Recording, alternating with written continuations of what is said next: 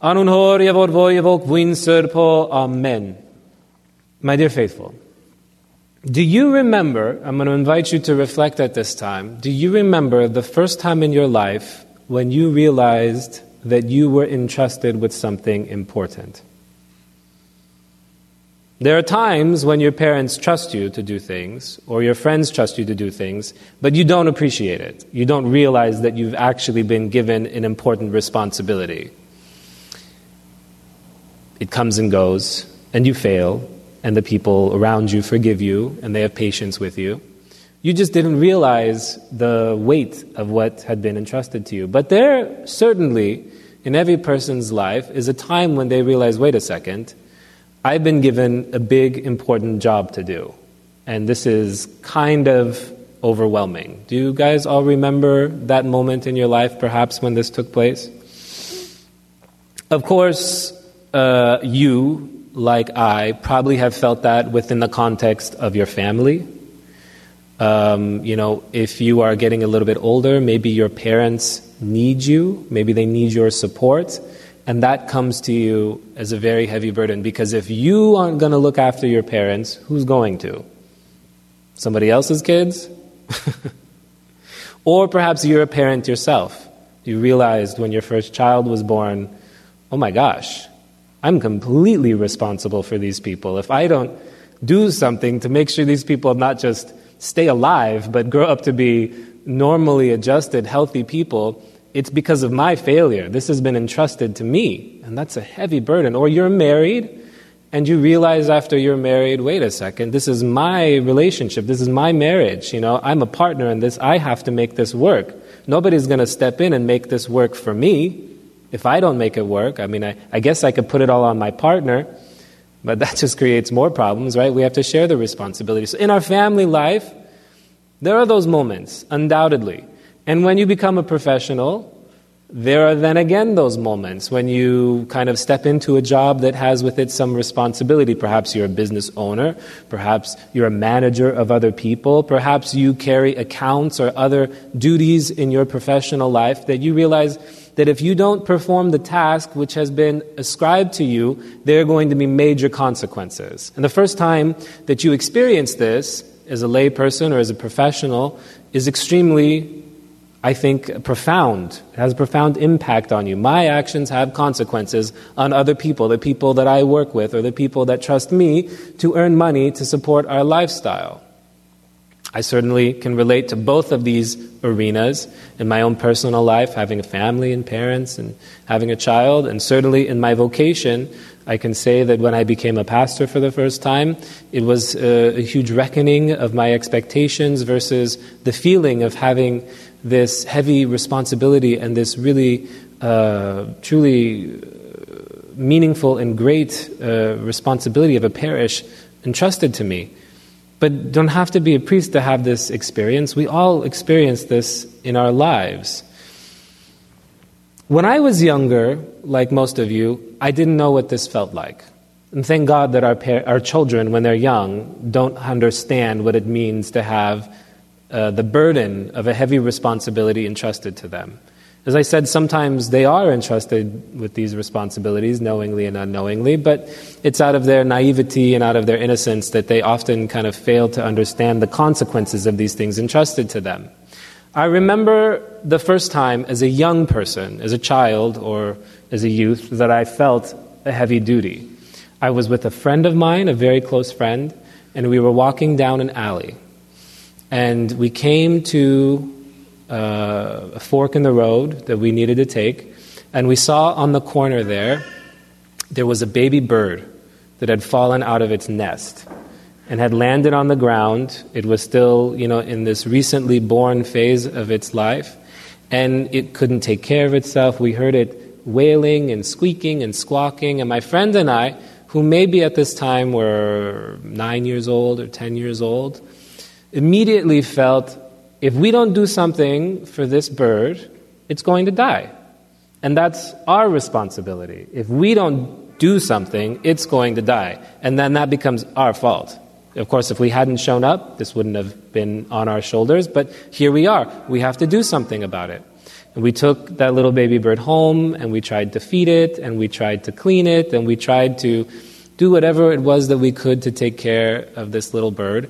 And we took it back to what we thought was its nest, and we placed it back in the nest, feeling proud about ourselves. Later on, I found out somebody said, well, if you touch a baby bird on the floor, the mom doesn't come and care for it anymore. And for many years, I felt horrible about that, like into adulthood. And then I recently heard that that's just an urban myth, and obviously mothers always care for their young, so that wasn't true. So I've kind of reconciled with this. I don't think that I destroyed that baby bird's life. But the point is that all throughout our lives, in so many various ways, we are called and entrusted to these responsibilities. And they can be exhilarating, and they can be exhausting, and they can be exciting and fulfilling, and they could be draining, and they could be confusing. All of these things. But all of these things have one thing in common. They require trust, and they require care. And it's care that I want to talk about today. Because the passage that we are encountering in our path throughout the Great Lenten journey is referred to as the story of the unjust steward. The story of the unjust steward is a story that has baffled Christians, some for many years, who attempt to understand the story on their own, because according to the story, Christ tells this parable of a steward, somebody who was entrusted to care for his master's funds, and when he finds out that he's actually going to be dismissed because he's done a bad job of things, he goes about actually cooking the books and stealing money and making deals and doing all these things just to save his own hide. And Christ says, this guy is great. And we were asking, what is Christ talking about? Why is he holding up this guy as an example for us to follow? It just doesn't seem to make sense for those of us that are serious students of the Bible and are actually thinking about the words on the page that we're reading. Why is this not only a parable found in the Gospels, but one of the Sundays throughout the Great Lenten journey that's supposed to direct us on our paths towards Christ? It's because Christ is telling us this man, he's done well for what he cares about. This man has done well for what he cares about, and what he cares about is himself. According to Christ, this man is a child of the world. He's a son of the world. He's been opportunistic. He's been zealous. He's been crafty. He's been somebody looking for the angles, all to address what it is that he cares about himself, his success, his wealth. Now you, Christ is saying, you are a son and a daughter of light. You, who cares for other things other than yourself. You who cares for the poor. You who cares for your soul. You who cares for the lonely and for the downtrodden. You who cares for what is righteous and for what is good in the world. You should be equally opportunistic. You should be equally zealous. You should be equally excited about addressing that for which you were meant to care for. As my child, as a Christian, as a child of God, as an inheritor of the kingdom of heaven, I want you to be just like this unjust steward. But I want you to be just, and I want you to be my steward.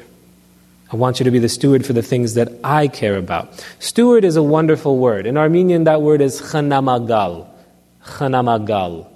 That means basically somebody who's meant to take care of things. Somebody who is the person who is meant to take care. Chanamagal. Some of you guys recognize the root word there, which is chanami. Have you guys heard of chanami before? Chanami is somebody that you care for, believe it or not, whether or not you actually do. That's what the word means. So a chanamagal is somebody who's meant to take care of something. So I want to ask you this today, on this occasion. Take a second to reflect and ask yourselves, what am I meant to care for? Of what am I a steward? Because that's the question that the church is having us ask today. Of what am I a steward? That I should be zealous of it. Inchin hamar betke chanamagal linem. I want you to think about that. And I'm sure immediately you think of your family. I'm sure perhaps you also think of your career. I'm sure maybe you think of your household and some of your other responsibilities. But I want you to take a deep breath, and I want you to realize that your sphere of responsibility as a steward is much greater than that. That you're being called to stewardship which goes well beyond just that region and area of your life. This is the minimum responsibility of human beings, to care for these things. But you as a Christian are meant and called to be a steward of more. You're meant to be a steward of your community. You're meant to be a steward of your church. You're meant to be a steward of your country and nation. That means you're meant to be a steward of your Armenian heritage. And it goes beyond that. You're meant to be a steward of whatever it is that God entrusted to you. This includes creation. This includes the air that we breathe. This includes the world that we interact with. All of these things biblically have been entrusted to you, and you are a steward of those things. And the challenge from the gospel today is to take good care of them with all of your heart and all of your mind and all of your soul. In the Gospel of Matthew chapter 13, it says, "The kingdom of heaven is like a treasure hidden in a field. When a man found it, he hid it again, and then in his joy went and sold all he had to buy that field." This is a heaven-centric frame of mind. This is a frame of mind that says when we discover truly what it means to appreciate and have gratitude for the things that have been given to us, we would give everything to be able to serve those things worthily. Այսօր մեր մարտահրավերն է, մեր գոչումն է, բոլորիս համար խնամակալ դառնալ, ոչ միայն մեր ընտանիքներուն համար, ոչ միայն մեր համայնքին համար, ոչ միայն մեր եկեղեցու համար, բայց մեր ազգին համար, ստեղծագործության համար, այս աշխարհին համար, այսօր գոչված ենք որպես քրիստոնյաներ, որ մեր բոլոր գործերուն մեջ արիտը գտնենք փառք տալու Խորը, Որդուն եւ Սուրբ Հոգուն։ Ամեն։